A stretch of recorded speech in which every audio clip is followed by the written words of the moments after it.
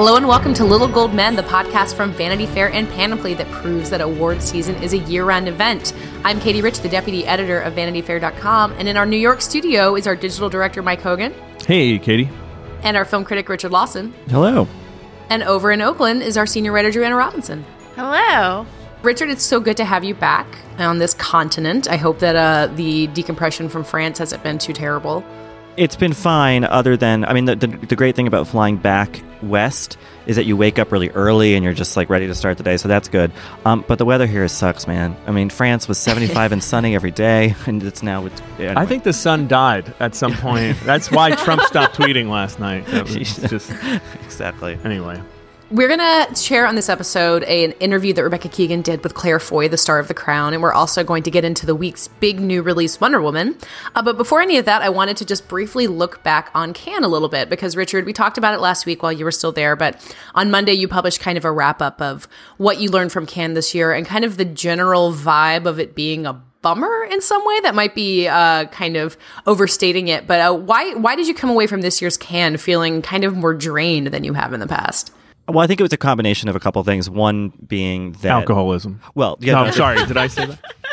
You know, the bathtub full of rosé I bathed myself in regularly didn't help, and just a general sort of French ennui. But no, I think it was partly the political temper of both France and United States and the world, and so that certainly, and then Manchester happened kind of halfway through the festival. Not that we should be like, oh, Manchester ruined Cannes. I mean, that's an absurd. Who cares about Cannes ultimately? But that happened, and it just sort of like put in perspective, like, what are we doing here? And then you add to that a really heightened security, which involved lots of guys with huge guns everywhere, metal detectors at every checkpoint, which, I guess, the French felt necessary given, the terrorist attacks they've suffered recently.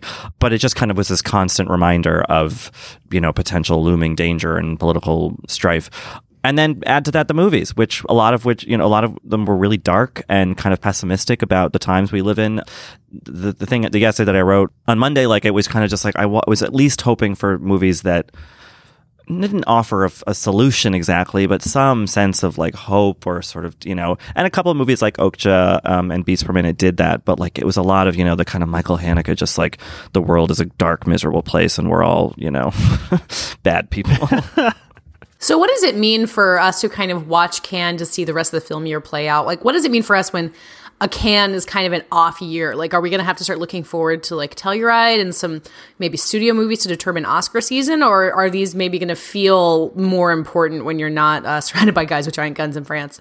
That's a good question. I mean, you never really know. I think that Cannes, I think I mentioned a couple weeks ago, is usually a good kind of proving ground for a couple of the best foreign language film nominees. And I think we've probably seen one or two of those come out of Cannes. The movie that won the Palme d'Or, The Square, the Ruben Östlund film, that could be a contender, certainly. His last movie, Force Majeure, was cruelly not nominated for an Oscar when it should have been.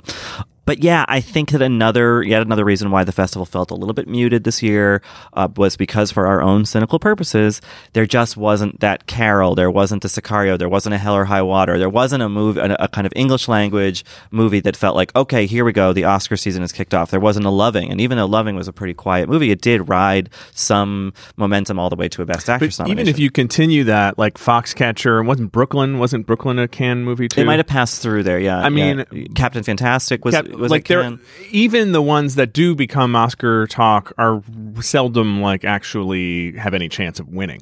Oh, you know sure. what I mean? Yeah, it tends to be that 6, 7, 8 slot or 7, 8, 9 slot in Best Picture. So I don't know. Well, for whatever that's worth, I think just because of timing, it's just a little early. It's a little early. You get a Woody Allen movie now and then, although I think that his run may be over. I think the Oscar run, yeah. And the timing is odd, and also just there's a certain kind of taste level thing that, or not level, but just a different perspective on movies, and that the Academy has versus what the Cannes Selection Committee has. Right.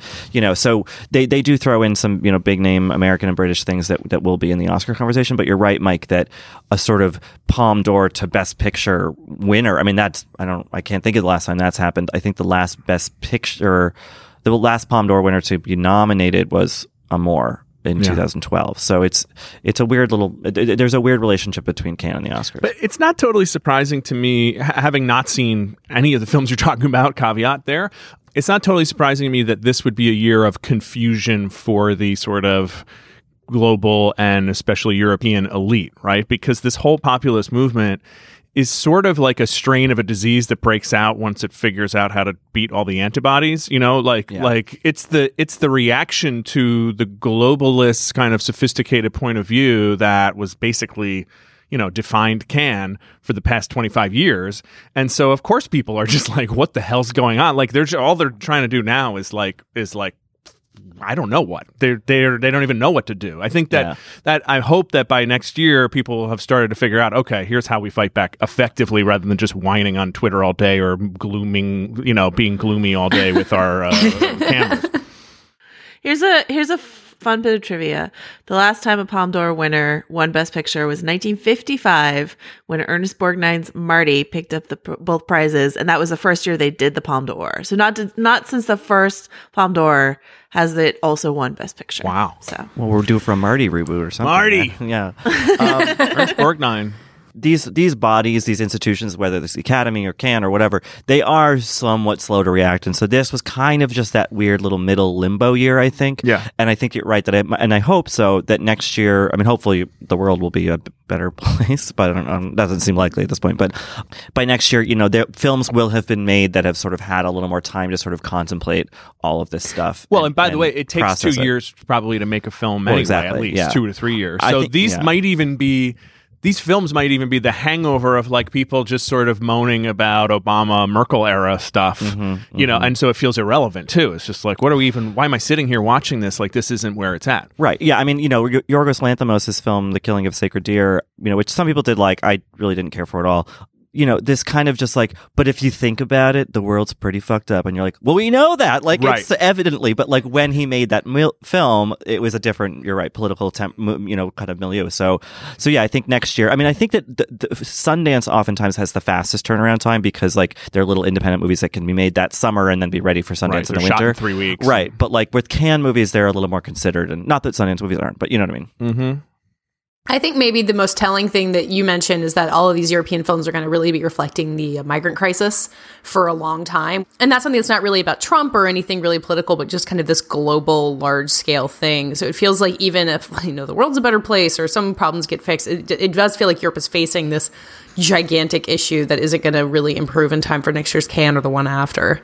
Yeah, and I think that's something that is interesting about the way that these films, whether they're at Cannes this year or there was a lot of stuff last year that dealt with the refugee crisis in Europe, is these are filmmakers who are really, kind of addressing a lot of moral failings on the part of the European society, and I don't think that we see as much of that in the United States in terms of how we deal with our immigration issues and our, adventurism overseas. We have films that sort of kind of talk about it and are critical of it. But I mean, European filmmakers anyway, are being very hard on themselves for good reason about the way that this massive crisis has been dealt with, whether it's a film like Jupiter's Moon, which is this Hungarian kind of like supernatural action film that was in the main competition that dealt with it that way, or you have the Hanukkah just kind of being like, the bourgeoisie are awful pigs and, they're just always going to be that way. But like, it was dealt with from a lot of different angles, and that was interesting. Kind of the more I think about it in retrospect, it was just the being there and just seeing movie after movie that was either about how Russia's corrupt and awful, or how Europeans are ignoring the plight of the millions of displaced people, etc. It was just like, oh, could we just get like, then I would go see Juliette Binoche in a nice romantic comedy, and that was like a nice little palate cleanser. But it was a lot to process in 1-2 week sitting. So if there's anything that, the one movie that we should be watching out for, that critical response to these Cannes movies will emerge throughout the fall, kind of compared to what comes out, but kind of for your money, what's the thing that some Oscar obsessives should look out for? As far as Oscars go, I would put most of my money on The Florida Project, which is Sean Baker's follow-up to Tangerine. I don't think that it's quite big or accessible enough for like a Best Picture run, but who knows? I mean, Beasts of the Southern Wild also dealt with a little kid in sort of a Southern milieu. The tones are very different, but I think that the movie's best bet is a nice little supporting actor nod for Willem Dafoe, who plays this very kindly put upon, manager at this motel where a lot of people are sort of semi-permanently living, and he just kind of deals with problem tenants who in an affectionate but stern way, and it's a nice performance. He doesn't get a ton to do, but as a representative of a really widely regarded movie, like it's highly regarded movie. I think that he could be in the conversation depending on how the rest of the year shakes out. Willem Dafoe's last nomination was in 2001, so overdue in some way. The Cannes news that has sort of broken wide beyond people who pay attention to the film festival is, of course, like Jessica Chastain's closing comments about the representation of women at the festival. Richard, did it strike you as any different from any other Cannes you've been to, or do you agree in any way with what Jessica said? Well, no, I mean, I totally knew where she was coming from, and I think, she said something like, I've never watched 20 movies in 2 weeks before, or 10 days before, and for some, I'm kind of used to that from festivals, but a lot of people aren't, and that can be a lot to process. And yeah, she's right. There were a lot of movies where something brutal happened to a woman, or it was alluded to, or they were used, or whatever, and I think that that's a larger. I mean, obviously, if there had been more female directors, more female perspectives would have been seen in the competition. But also, we still have a problem where otherwise very talented, creative guys, male filmmakers, the only thing they can think to do with a woman character is to have her be in peril or to be, assaulted or something like that. And it just, that thinking still has not evolved much, which is, and I was glad she said something about that at that press conference when you're supposed to be sort of reverential about the process, and she and the films, and she really was like, you know what, I saw good stuff, and it was a big but. So, do you think that's worse in European films than the American films, or I think it can be. Yeah, I don't want to stereotype, but yeah, I mean, I think that this is a completely unrelated anecdote, but it's just a funny little Cannes story that sort of relates. So you go see these movies, you write reviews, you do all that stuff, but sometimes you have a free afternoon and you can go on a yacht and taste very expensive cognac, which is something that I did toward the end of the festival with two colleagues from New York Magazine, and it was a quick little half-hour jaunt out to the boat and then back. And we were greeted on the boat by this very dapper kind of guy, maybe late 30s, French, had lived in New York City, so spoke very good English, and he is some brand emissary from this cognac, King Louis XIII cognac, which is like $3,000 a bottle. It's insane. Anyway, so seemed like a very progressive, enlightened guy, lives in Paris, goes to film festivals, whatever. And it was me and a male colleague and a woman who, writer who I'm friendly with, and the way that he talked to her about kind of giving her permission to try cognac as a woman and all this stuff. I was just like, oh, the Europeans, man, there's a different kind of chauvinism at work there than there is in America. So I think that trickles into all manner of things. Well, they just don't really buy into the notion of progress at anywhere near the level that Americans do. Right. I mean, so it's anyway. Wow. Yeah. So that was kind of fun. I feel like our iTunes reviews from Europe are going to be really nuts this week. I know. Hashtag not all European. All right. Yeah. Sorry. We're stereotyping, and yet we might be right. Yeah. I mean, this was something that was evident in some of the worst films I saw there and some of the best. I mean, the film that won the Palme d'Or, while sort of partly about gender politics, like Elizabeth Moss is in that movie, and her role is just pretty. I mean, she's got one scene in particular that I really couldn't stand, but and then another scene that's great. So, but yeah, even in the Anointed film, there is some problem there. So, Richard, one last thing, because I just saw this tweet from, speaking of New York Magazine, Jada Yuan, who just wrote a piece saying Diane Kruger just made a very good case for an Oscar nomination. She won Best Actress for her role in The Fade. Did you see that movie? Do you think Jada's onto something there? I mean, she might be. It's a German language performance. It's so rare that we nominate foreign language performances. It happens every couple years, I feel like. I did not see In the Fade because I played a risky game. I didn't go to the first press screening because there's always a follow-up the next day, and it was toward the very end of the festival, so I had plenty of time on my schedule. Tweets came out after the first screening, people saying it was hack work, like all this really negative stuff. And then so I was like, oh, I don't need to see it. I'll catch a screening in New York at some point. I like Diane Kruger, so I was curious about that. And then so I didn't go to the follow-up screening, and then she won the damn thing. So that's kind of like the Cannes risk. I'm happy to say I did see the Palme d'Or winner this year, which is the first time I've been at Cannes when I've actually seen the movie that won. So that felt good. The curse is broken. But yeah, I mean, I think that we should definitely keep an eye on her. I think that I don't know how she's regarded by the American Academy, but I know that internationally she's a pretty well beloved actress. So it'll be interesting to see if they even make a push for her. I would assume that a Cannes Best Actress Award means you'll get some sort of campaign. Well, we can look forward to that. I like Diane Kruger. I'm excited to see her kind of get something better than playing Helen of Troy in Troy. I read somewhere that this is her first German language film, which is sort of Wait, what? Yeah, I mean, please fact check me, listeners, if I'm wrong. No, I did just the fact that she's German, and I know, and so it's always interesting to see like someone who you think you understand what kind of actor they are, and then you see them act in their actual like their native language. You go, oh my god, I had no idea the depths that you had in you. So I'm excited to see this. Yeah, and it led to a really sweet post on Instagram from her ex, Joshua Jackson. He's the best ex, in general, good, Pacey. Yeah. He's just okay. Anyway. Yeah, when the Joshua Jackson Renaissance comes, we'll all be right here for it.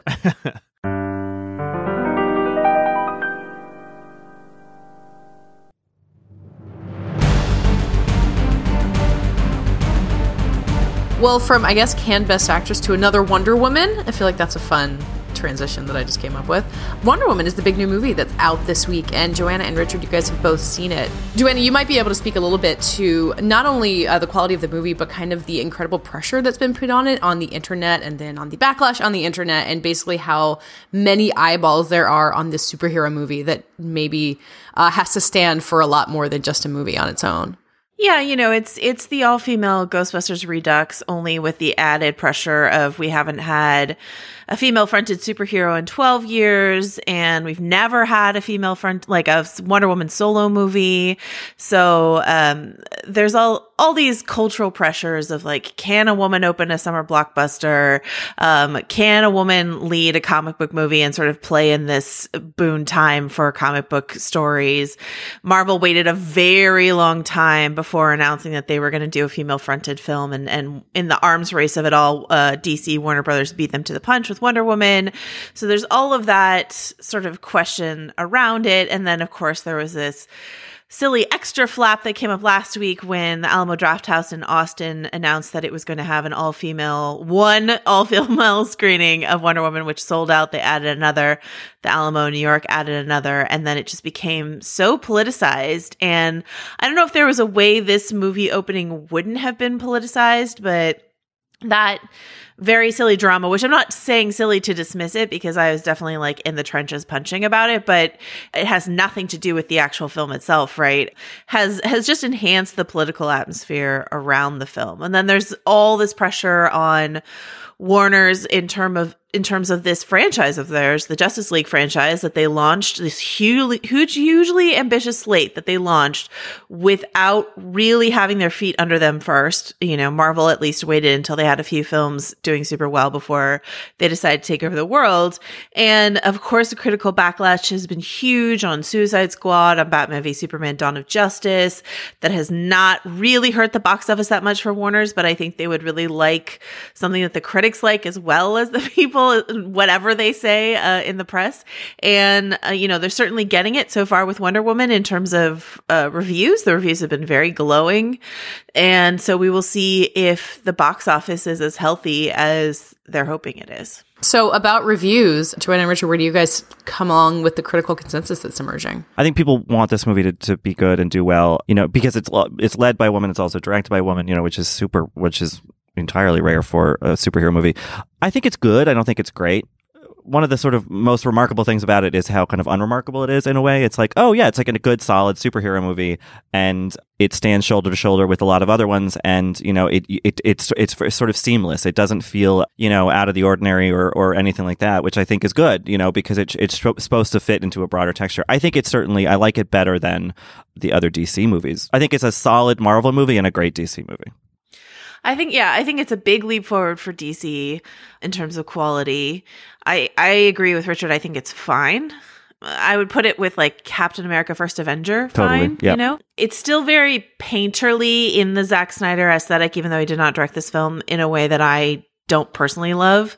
And I'm trying to figure out like sort of what I want in tone from a comic book movie, because Guardians of the Galaxy is obviously like hugely hilarious and fun with a dose of human drama in it, and then Logan, which was my favorite comic book movie so far this year, is very gritty and serious. And then Wonder Woman is sort of dour and serious, of course, because it's like a war movie, and it's very upsetting in a lot of ways. And then they tried to put in some lightness, I think, to combat the Warner Brothers reputation of all of our movies are bummers. But it just, tone-wise, it didn't, like, a lot of the comedy beats didn't work for me, except for everything that Chris Pine did, which was fabulous. Gal Gadot is great. I mean, she's really great. She looks great.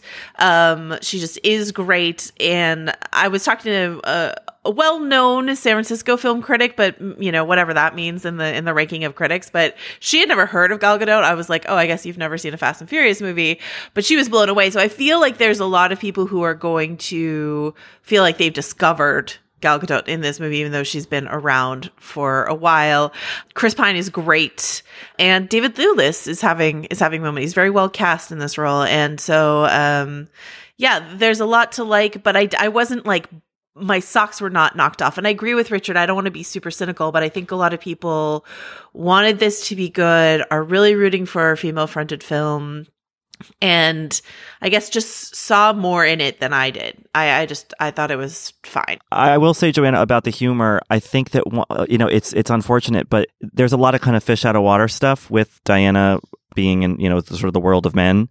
Like, unfortunately, we've seen in Thor, like 2 Thor movies now, you know, so it's the same kind of tone of like, she's from this like different time and, you know, has a sword and speaks, and, you know, and it's her clashing with kind of modern vernacular, or modern in, you know, the early 1900s in her case. But, and it's just like, oh, it's funny, but it just feels like a retread, which is, you know, they couldn't help that. But, and yeah, and we've seen it with Captain America too, like being out of time. Right. And there's, you know, I will not spoil for you, but the ending is very, there's something in the war ending that's very similar to the way that a Marvel movie ended, that I was just like, okay, yeah, I have seen this before. And like the lightness, the comedy of errors of Diana sort of bumbling around London just didn't work well tone-wise with this like a dramatic charge across no man's land that happens later in the film. You know what I mean? It's just like, you know, I feel like you can either be a light, funny Marvel film or a dark DC film, but to try to combine the two, at least they haven't found the perfect combination yet. I know that Joss Whedon has been called into sort of, not just because of the recent very sad family tragedy in Zack Snyder's family, but Joss Whedon was already working on Justice League to sort of punch it up, before he sort of had to step into the director's chair for Zack Snyder. So it really does feel like they're trying to do a if you can't beat 'em, join 'em thing with Marvel. They were trying to be the antithesis, and now they're like, yeah, it's not working for us. But I don't think that they've really made that transformation or figured out how to blend their house style with some of the Marvel lightness that we do want in our summer blockbusters. So I guess my question about the quality of it is it good enough? Like, is this going to be enough for people to say female superhero movies work, female directors work, we'll have Wonder Woman franchise? Like, are we skating by with this, and maybe the next Wonder Woman can be better? I think the narrative is going to be contingent entirely on the box office receipts, honestly. And that's too bad, but I really do think it's just going to depend both here and around the world whether people show up for Wonder Woman. And, you know, because the Ghostbusters thing was such a mess before it opened. But when it opened and the box office was so anemic, that sort of just ended, you know, the debate. It was just sort of like, let's put this particular film to bed. And so I really do think that the box office is going to make or break Wonder Woman at this point, though it's certainly off to a strong start given the positive reviews. But it's insane to me that, you know, in the era of review aggregation of Rotten Tomatoes, it's insane to me that this is being called the best reviewed comic book film of all time, when it is just so far from the highest quality comic book film we've ever had, you know? So wait, is it really the best reviewed of all time? That can't be. I believe the headline, I just double checked my Diane Kruger fact and that was correct, so I'm feeling confident again to say it's the best reviewed superhero film since Marty. Since Ernest Borgnine put down the cape. That Marvel or DC film. I believe it is the best reviewed Marvel or DC film. Are we not counting like The Dark Knight? That was the main thing I thought of. Anyway, This is inside baseball. I'm baffled. No, by but it matters because that's a headline. That's a headline people are seeing. That's a headline people are repeating. You know what I mean? I've heard it out in the wild. Did you know that this is the best review? And I was like, yeah, but okay, yeah, it is. Sure, it's got the highest percentage, maybe, but that never takes into account the actual substance of the reviews. You know, I know. You know, and like I have this problem where Rotten Tomatoes has emailed me and said, hey, we can't decide if this is fresh or rotten, and because it's like kind of a middle review, and it's like, and I write back, I'm like, you know what, you decide. I don't like making that decision. I hate that binary. Oh man. You know, so and I think that you really see the failings of a kind of assessing a movie based on its tomato meter score with stuff like this, where it's like whatever the review that I post on VF.com will be lukewarm to positive, but it's just going to go right in the fresh add to the 97%. Well, all right. So, at the risk of opening an unpleasant topic, how much pressure is there on reviewers to call this the greatest movie ever because of the political issues around it being directed by a woman? I think that's what Richard and I were alluding to, that like people really either want to or whatever. I certainly felt that as as someone who stumps for female representation in sort of geek quote unquote properties and the really boring phrase of strong female character and all of that. I was sitting in a theater. I was like, God, I really want to like this more than I like it. And I like it fine. And I don't hate it, but I just like it fine. And I know that there are going to be people out there who read me and listen to me who want me to like it more, who want me to say, yes, Wonder Woman is the best movie ever. And, I definitely think that women and men probably are feeling that pressure. I'm sure they are. I mean, they must be. And I do think that over the long haul, having actual integrity is not only better for your own career, but also for the actual art form. Mm-hmm. Because if a bunch of people blow a bunch of smoke and people go and they're like, this movie's not any good, they only said it was good because of this political reason, right. Like that's not actually helpful long term. Yeah. But in the short term, you're probably going to get roasted when you post a lukewarm thing. Yeah. And I hesitate to call it blowing smoke because I really don't think they're saying it's a great movie when it's a bad movie. I think they're saying it's the best movie when it's a good movie. Right. Do you know? Yeah, well, that's a form of blowing smoke, I would say. Like gentle wisps of smoke, I think something that's interesting about Wonder Woman, like the movie, is that it does reference its sort of, the fact that it is a female lead, throughout the movie here and there, like, stuffy British men saying, why is there a woman in this room? Kind of stuff like that. But by and large, the kind of thematic oomph of the movie is about, the decency of humanity and, are people prone to violence regardless of any sort of divine intervention? Like it's about things other than it's kind of, the feminism that's kind of implicit in it. And I think that the movie might have more of a kind of exciting charge to it if it more directly addressed that. But then at the same time, then it becomes that sort of standalone sore thumb, like, oh, that's the one about women stuff. And it's, right. So they had Patty Jenkins and, the writer, like they had a tricky kind of thing to walk. And I think they do it. But what it kind of ends up resulting in is a sort of like, it's just an unremarkable movie. It's like, oh, yep, it's just another superhero origin story. I feel like I know that this is not necessarily a popular opinion in this group, but like I can't wait for this trend to be over. I can't think of a more boring thing than another superhero movie. Yeah, and it's the same character arc every single time. Yeah. It makes the Brothers Grimm look like Virginia Woolf, and. It's like, so if all we're trying to do now is be like, women can do it just as well as men, it's like, should women bother doing it? Can we just do something else with our time and money? Yeah. I mean, I agree with you, Mike, that it's all so bloated. And I don't want superhero comic book movies to go away, but I would like there to not be one every month. And, I think there are some experimentations happening in the form. Like Logan, I really do think is just a really great movie and actually different as opposed to these other films that pretend to be different. But I mean, I don't think anyone in their right mind would say like we need even more superheroes on top of the superheroes that we already have. Like I agree with you on that. I just I don't know. Fact check alert. Wonder Woman's at 97% on Rotten Tomatoes. Dark Knight was at 94%. Wow. Yeah. So yeah, it's 97%. And I don't know, I think they said like it will be the best. Oh yeah, The Incredibles, which I guess they're counting as a superhero movie, which I guess it is, also has 97%. So it's tied with The Incredibles as the highest rated superhero movie of all time on Rotten Tomatoes broken metric. Because I bet you, I bet you, if you read the Dark Knight reviews, there would be a lot more raves, than there would be for Wonder Woman. You know. A question for both Joanna and Richard. I think you guys both encounter the notoriously unhinged DC fans who tend to dominate the internet and have been. There's been the hubbub about the women-only screenings. There's been these people who kind of attack any critics. How are they reacting to critics actually liking Wonder Woman? It doesn't seem like they're going to take it well. Well, actually, you know what? It's weird. I haven't seen the rabid DC fans say like, oh, this is just a conspiracy, or whatever. It's more been people anticipating that, being like, oh, I can't wait to read angry DC fans say, it's just like we've gotten so caught up in this kind of this pattern.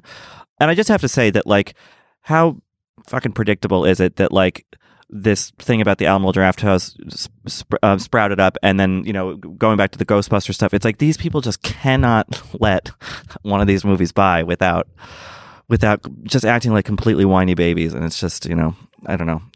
I'm just sick of it. That's all. Well, you're also paid by Marvel, Richard. So that's well, yeah. Part of your bias. That yacht I told you about where I was drinking cognac, that was my yacht. The reaction I have seen is that the DC, I mean, they really dislike me. And the thing that I have seen is that they want Zack Snyder to get more credit for Wonder Woman than he's getting, because Patty Jenkins directed, but Zack Snyder, I think, has a screenwriting credit, he has a story credit, and so they're angry that this is being seen as like, oh, if you take Zack Snyder off a DC movie, it actually is great, and they're like, more justice for Zack Snyder, and that, that's frustrating to me only because, I'm sure Zack Snyder, you can see if you watch the movie, if you've watched the movie and you've seen the 300, you can see that Zack Snyder had a hand in making this movie. But let us take this time to celebrate this female director having a triumph. Why not? Let women have just one? No. Just one thing. Why not? Also, justice for Zack Snyder, a guy who made two kind of big bomb movies and then was still handed the reins to fucking Superman. Like, this guy has gotten a lot of fair, like, he's been treated pretty well. I have to say Richard, what did you think of the Themyscira stuff that started the movie? There's a lot of boring exposition at the beginning, but I have to say, like, watching those women in their, like, short leather kilts, slow-mo shoot arrows was pretty I was fun. into it. I want a whole, like, prequel spin-off about Robin Wright. Yes, Robin Wright is great in this movie. Ancient military garb, like just kicking ass and shooting arrows and swords and stuff. And wearing amazing braids. Yeah, Robin Wright is, I think this is kind of a spoiler, but it's interesting that in Wonder Woman, Robin Wright is playing the same character she plays. She's playing Claire Underwood. Oh yeah, I mean, kind of a Claire Underwood is like backstory. So I think that's she is Claire Underwood. No, traded in her power suits for breastplate, and but it's the same character. No, I thought that stuff was good. I thought it looked really nice. I think that, as is true of a lot of superhero movies, like the rules of everything, I was like, wait, why is that? That stuff kind of confused me. But no, I think, again, I think it's a solid origin movie for, I just, like Mike was kind of saying with the superhero fatigue, I've just seen this movie 40 times. It doesn't feel, it's cool that it was directed by a woman and it's cool that it stars a woman. Like, that's great. And I'm happy that exists and more should exist in any genre. But it's just like, I don't really care. It's too bad The Watchmen didn't work, because there are so many cool, like, underground comics that you could make really interesting films out of, and I feel like one experience just freaked everybody out. I actually thought the movie was okay, but, like, because it's not following the same goddamn beats, people don't, they don't want to play. So I don't know. I think, with the exception of Doctor Strange, I think Marvel going forward is, doing fewer origin stories. Like, I believe we are going to meet Brie Larson's Captain Marvel fully formed, and Black Panther we've already met fully formed. Like, his standalone movie is not going to be his origin story. So I think Marvel at least has caught that, we're done with the first Avenger, like all of that. But DC, they've got, hopefully their Flash movie. I mean, the Flash is already fully formed. I don't want to see another Barry Allen become the Flash. If their Cyborg movie ever gets made, which I don't believe it will, I don't want to see that. Aquaman, like, is that going to be an origin? Like, please don't. Like, we know who these characters are. They will have already been in the Justice League. Like, just give us have them punch things. It'll be great. It's true. Yeah. That's a good point. That's the script just reads It is. It's things. the origin story that is the thing that is just I can't take. Well, it's so anymore. repetitive. I mean, I think, and there was a lot of kind of public hue and cry about that when Batman v Superman came out, and they did another Bruce Wayne loses his parents while walking home from the theater in the alleyway, and people were like, "We have seen this now thousands of times," and I think that people probably listened to that and were like, "Okay, we have to get this one Wonder Woman in, and then we're done. We promise. For no more origins." So. Well, if for those of you who are sick of the same old Hollywood story, lucky for you, there's another Transformers movie coming out the end of the month. So summer's going great. And a Spider-Man movie, so great.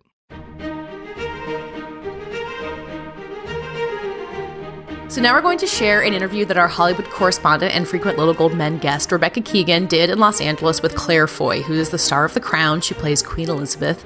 And Rebecca actually talked to her at this really interesting period where the news had just broken that the Queen, the real-life Queen, apparently watched The Crown and liked it. Claire Foy, maybe for her own self-preservation, because it's just kind of hard to think about the person you're playing. Apparently Claire Foy doesn't totally believe that the Queen has actually watched it. So you can kind of listen to her react to that news. And also some really interesting discussion about the rumors that Claire Foy might play Lisbeth Salander in another Girl with the Dragon Tattoo movie. She definitely couldn't confirm or deny anything, but you can listen to her try to figure out how to respond to that too. So it's a fun conversation, so enjoy listening to Rebecca Keegan talk to Claire Foy. Hi, this is Rebecca Keegan from Vanity Fair, speaking with Claire Foy from The Crown. And we are talking in a space that Netflix has built that has props and costumes from many of the shows, including some from The Crown, like the giant crown you wear in the coronation episode. I don't know if you've had a chance to see any of those things. No, I haven't, no. You've just dropped into LA, a couple hours ago. But they're downstairs, and I was curious looking at that giant crown, what it felt like wearing it on your head. Well, weirdly, in the second series, I don't wear it at all, which I've only just realised. But I think when I wore it in the coronation, there was a lot of other stuff going on as well. The dress was also ginormous, and I had kind of loads of sceptres and an orb and a giant cape. So it was all, and I was wearing platform shoes, and so it was all a bit too much to be honest. And so I just thought, I'm walking straight ahead and I'm not going to stop. And then luckily it didn't plop off my head. Does that kind of costume, I mean, the costumes for the show are exquisite. They're really incredible. Do they help you find the character? I think, Michelle Clapton did the costumes in the first series. She really was very character-led and really was looking for the actors' input in how they felt. I think the thing with Queen Elizabeth is the fact that she does have certain looks, and I think her look evolved through the first series and especially evolves through the second.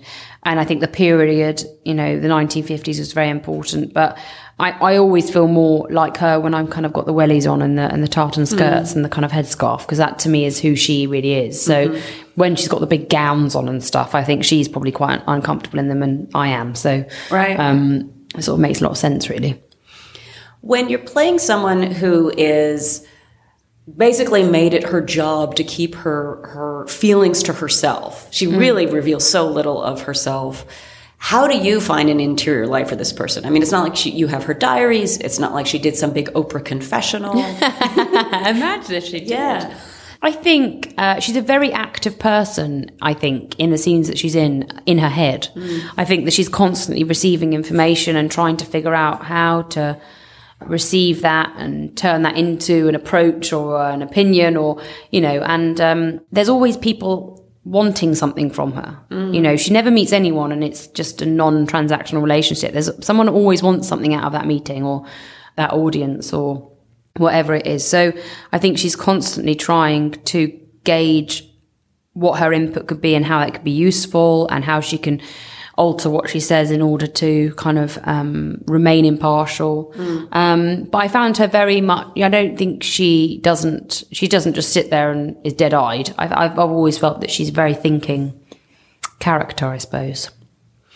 thought it was very interesting to learn this week that she has actually apparently watched all 10 episodes. I've been told that. According to a Literally royal twice today. source. What royal source? Well, it was in the British press, which is never wrong, as you know. I can't believe I haven't heard anything about it. And I will believe it when I see it. Is all I'm Okay, saying. well, if we're to believe this royal source, on Saturday nights, Mm-hmm. there is a Netflix and chill at Windsor Castle. And she's seen all 10 episodes. So if that's true, what would you make of knowing that she's seen it?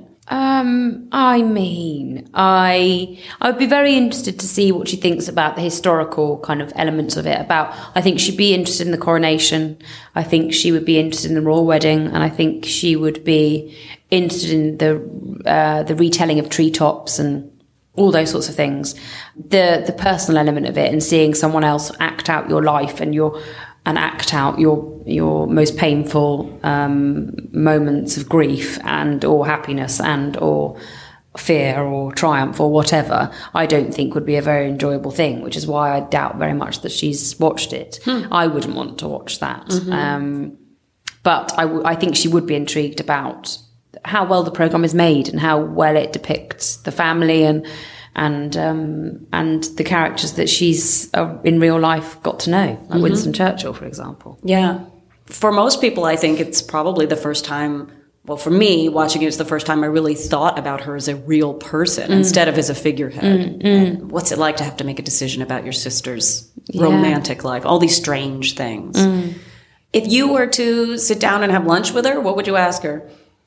I don't think I could now. I would just cry and say, you know, I can't imagine what it must have been like. And also I know that that's not the sort of thing she'd appreciate either. She doesn't really want to be asked questions. She doesn't really want to be known. So unless she sort of decided to move me into Buckingham Palace and I could become her best friend, which I doubt would happen, I don't think I'd ever be satisfied with how much I could get to know her, I suppose. There are a lot of women who watch this show and have sort of interesting conversations online about whether she's a feminist or not. Really? Yeah. A lot of sort of websites and news organizations that are catered toward women have sort of had debates about this. And I'm curious, what do you think about that? I think you've got to view her, in the first series especially, as a woman of her time. And at that time, when she married Philip, she was marrying him to follow him in his career. And she knew that she would be queen one day, but she thought she had time.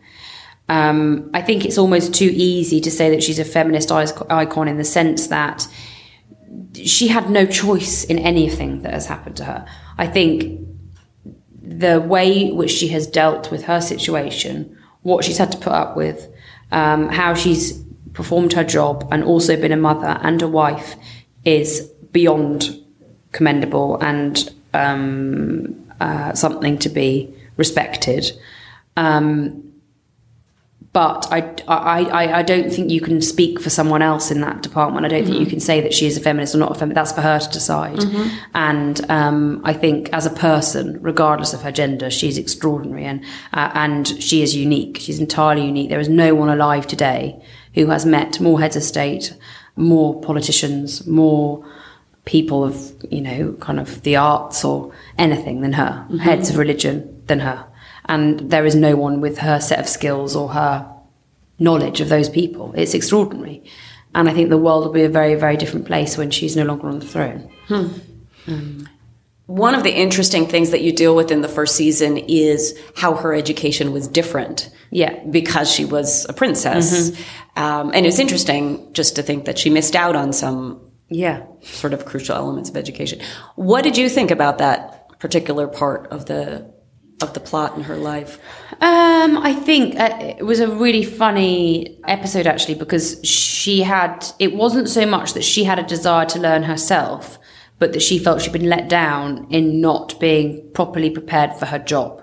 She didn't like being sat in a room full of men and not having anything to say and not understanding what they were talking about. She didn't know what happened in, at the Battle of the Somme. She didn't know what happened. She knew about the Constitution, and that was it. and she knew some French. You know, she didn't know anything about history or economics or how to form an opinion. That wasn't something that was deemed important. If she had been a prince, like Philip was told, you know, go on, be a man, get out there and have an opinion and be involved and get out and experience the world. That wasn't what was going to happen for her. And it wasn't what happened for lots and lots of girls of her and women of her generation. And I think she felt deeply let down by that, and also then realised when she had the choice that she didn't really want to. No, that wasn't something that was in her. She is an outdoorsy woman who loves being out in the countryside and riding horses and walking and being out in the fresh air. And that is something that brings her great pleasure. And she feels very, very connected to that. She doesn't have to be all those things, really. But I think she's obviously grown into that role and grown into kind of what she can and can't do, I think. Because she is an outdoorsy woman, it means you have lots of scenes with horses and corgis. Any observations on shooting with animals? Well, I didn't get on a single horse. Not that I don't trust them. I think horses are beautiful and I love them very much. But me on horses is not a good thing. I've had too many scary episodes on horses and I just don't wish to repeat them. And also she's an incredible horsewoman. And I just knew that in order to get myself into that place, it would take me about a year. And I just didn't have that time. Corgis eat cheese. And so you end up smelling a lot like cheese. And they're not really bred anymore because they're quite aggressive, but I love them. Right. I especially love one of them called Ella, who's great.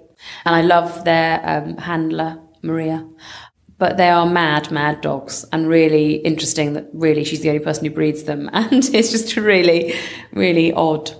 I wonder if they'll come back in fashion, in part because of the show. I wonder.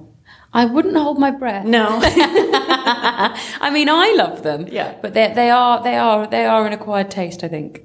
What can you tell us about season 2, which you've just finished shooting? It pretty much starts where we left off. There's no real gap in time. So you find everyone at the kind of beginning of the series as they were at the end of series 1.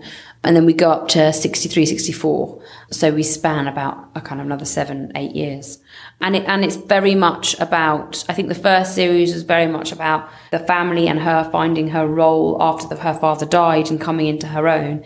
And this second series is very much about the outside world, and it's very much about Philip and his impact on the crown and their marriage. And it's about Margaret and Tony Armstrong-Jones. And it just feels like there are separate worlds. It's not just one world in this series. It's very much the outside world in the 60s and kind of sex and drugs and sort of rock and roll and stuff that really you would not associate with the Queen of England, really. Do the Beatles make an appearance in any way? They don't.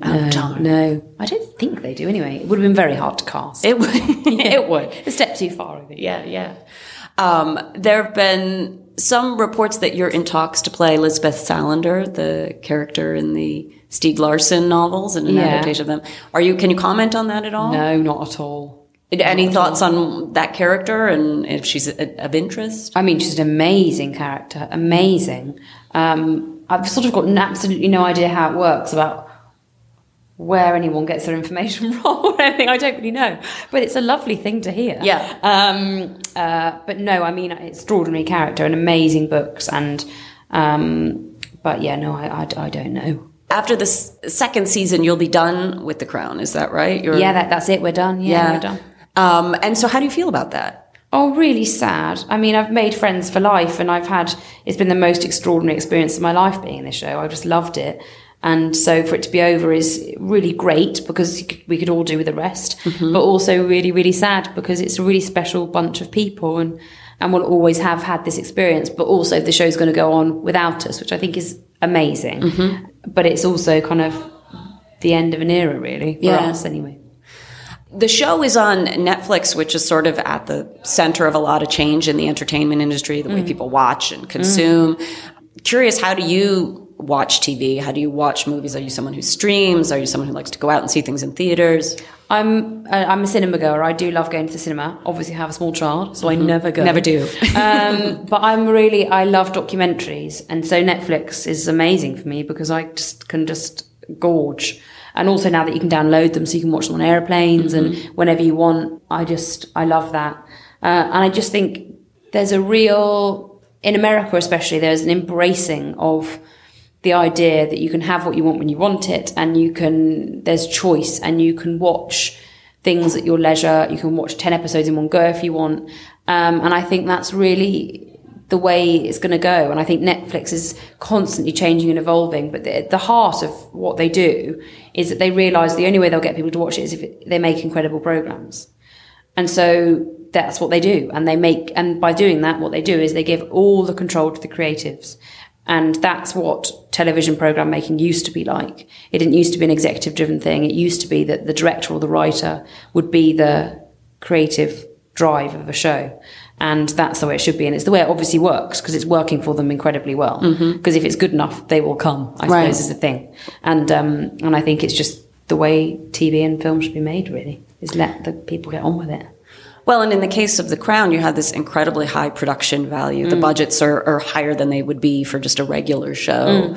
Can you feel that kind of production value when you're, let's say, when you were shooting in South Africa and you have animals and you have this sort of grand cinematic set? Yeah, I mean, it definitely felt like we were shooting a film, but that's just because of the caliber and quality of the amount of effort and time that was put into everything, and that you see everyone's work on screen. But at the same time, you couldn't have made the show on a budget. It just wouldn't have worked. No. Because they live in palaces and they fly on private airplanes, and they, especially at that period of time, and they get on trains and they do speeches to 600 extras. There's no way of doing it. And I think that's what Netflix signed up for, was to make something that was ambitious and expansive and vast. And that's what they did, really. It was an interesting, it wasn't like making a TV program where, you get to the, 26th week of shooting and this expensive scenes start going because there's no time and there's no money, and so they start cutting back, and everyone, when they're doing that, goes, a little bit of your heart dies, right? But you just go, well, that's just what we have to do. You have to sacrifice that for this, and we're just trying our best, and blah, blah, blah. But with this, it was never like that. It was always, this isn't right, actually. This is not right. We need to make this better, right?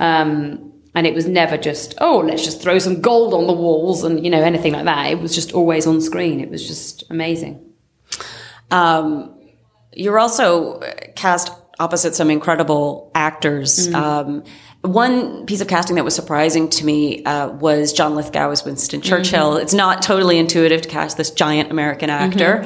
What was he like to work with? Well, I mean, weirdly, when I heard that John was cast, I thought it was the best piece of casting I've ever heard of in years. I thought it was an extraordinary piece of casting by Nina Gold, because he's a statesman, and also it put the cat amongst the pigeons. It wasn't an Englishman who was going to be playing Winston Churchill. It was someone who was going to come to it with a fresh eye, and someone who is an incredibly gifted actor, but also would be coming with, ideas and a different opinion and a different set of values, which I think is really, really important. And that's what John brought. And he was just the most extraordinary person to work with. He never grumbles. He never moans. He's never tired. He's never run down. He's always excited to be at work. He's always really grateful to be at work, and he's always really, really done his work. And also then he's just an amazing talking to everyone. When you find out what he's been doing on his days off, he's been to St. Petersburg, and, he's been to Devon, or he lives every single moment to get the most out of it. And I'm very glad that I know him. I just think he's amazing. Amazing man. What do you think is behind the enduring curiosity about the royal family? I think it's the fact they've endured. I think the idea that there's this family and these group of people who've seen it all. They've been there. They've done that. They've, to have someone who is still living, who has had a close personal relationship with Winston Churchill, and who remembers the war, and who now can see how the world has changed. I mean, I'd love to know what she thinks about what the hell is going on. And I think they're a family, and they are a very public family. And, you look at someone like Margaret and the life that she led, you couldn't make it up. These are extraordinary people living in extraordinary times, and you get to view the world through their eyes in this show. And I think it's just a really amazing kind of thing to see, really, that you can see kind of history repeating itself in a way. Has it changed your relationship to the royal family? Yeah, well, because I didn't know them. I didn't have any sort of opinion about them at all. Really? Previously, I just sort of was like, yeah, that's who they are, and that's who she is, and there you go. That's it. I didn't have any sort of kind of real investment in them or anything. But this is Peter Morgan's royal family. This is Peter Morgan's Queen Elizabeth. It's not a kind of biopic. Right. But I think he more than he would ever know gets it absolutely right. And I think it's just, I think he's made an amazing bunch of characters. I just think they're extraordinary, really. I do really love the idea of her sitting and watching this. I know you think that that's not possibly true. I hope that she does. I think it would be fascinating. Oh, it would be fascinating. Maybe we should do. Have you heard of Gogglebox? Have you had a what? Have you heard of Gogglebox? No, what's that? Gogglebox, and it's a bit of a weird British thing, but it's where there's a TV program where you watch people watching telly. Oh my gosh. Which sounds ridiculous, but it's so entertaining. You watch people just talking at home about, what she's got on and those sort of things. And it's amazing because you really see that's more interesting than the TV program. So maybe they'll do a Gogglebox with the Queen and Prince Charles and Prince Philip. That would be the highest rated Gogglebox Gogglebox of all time. It really would. It'd be amazing. Well, thank you very much, Claire. It's been a pleasure Thanks speaking for having with you.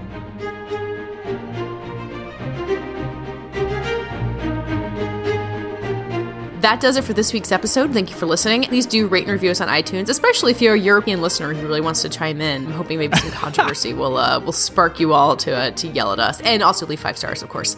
In the meantime, you can find us all at VanityFair.com. We're all on Twitter at Little Gold Men. And on our own, I'm at Katie Rich. Richard? Rylaws? Mike? Mike_Hogan. And Joanna? Joe wrote this, don't at me. This episode was edited and produced by Jordan Bell, and thanks to Andy Bowers at Panoply. And this week's award for the best audition for The Crown Season 2 goes to Richard Lawson. Why is there a woman in this room?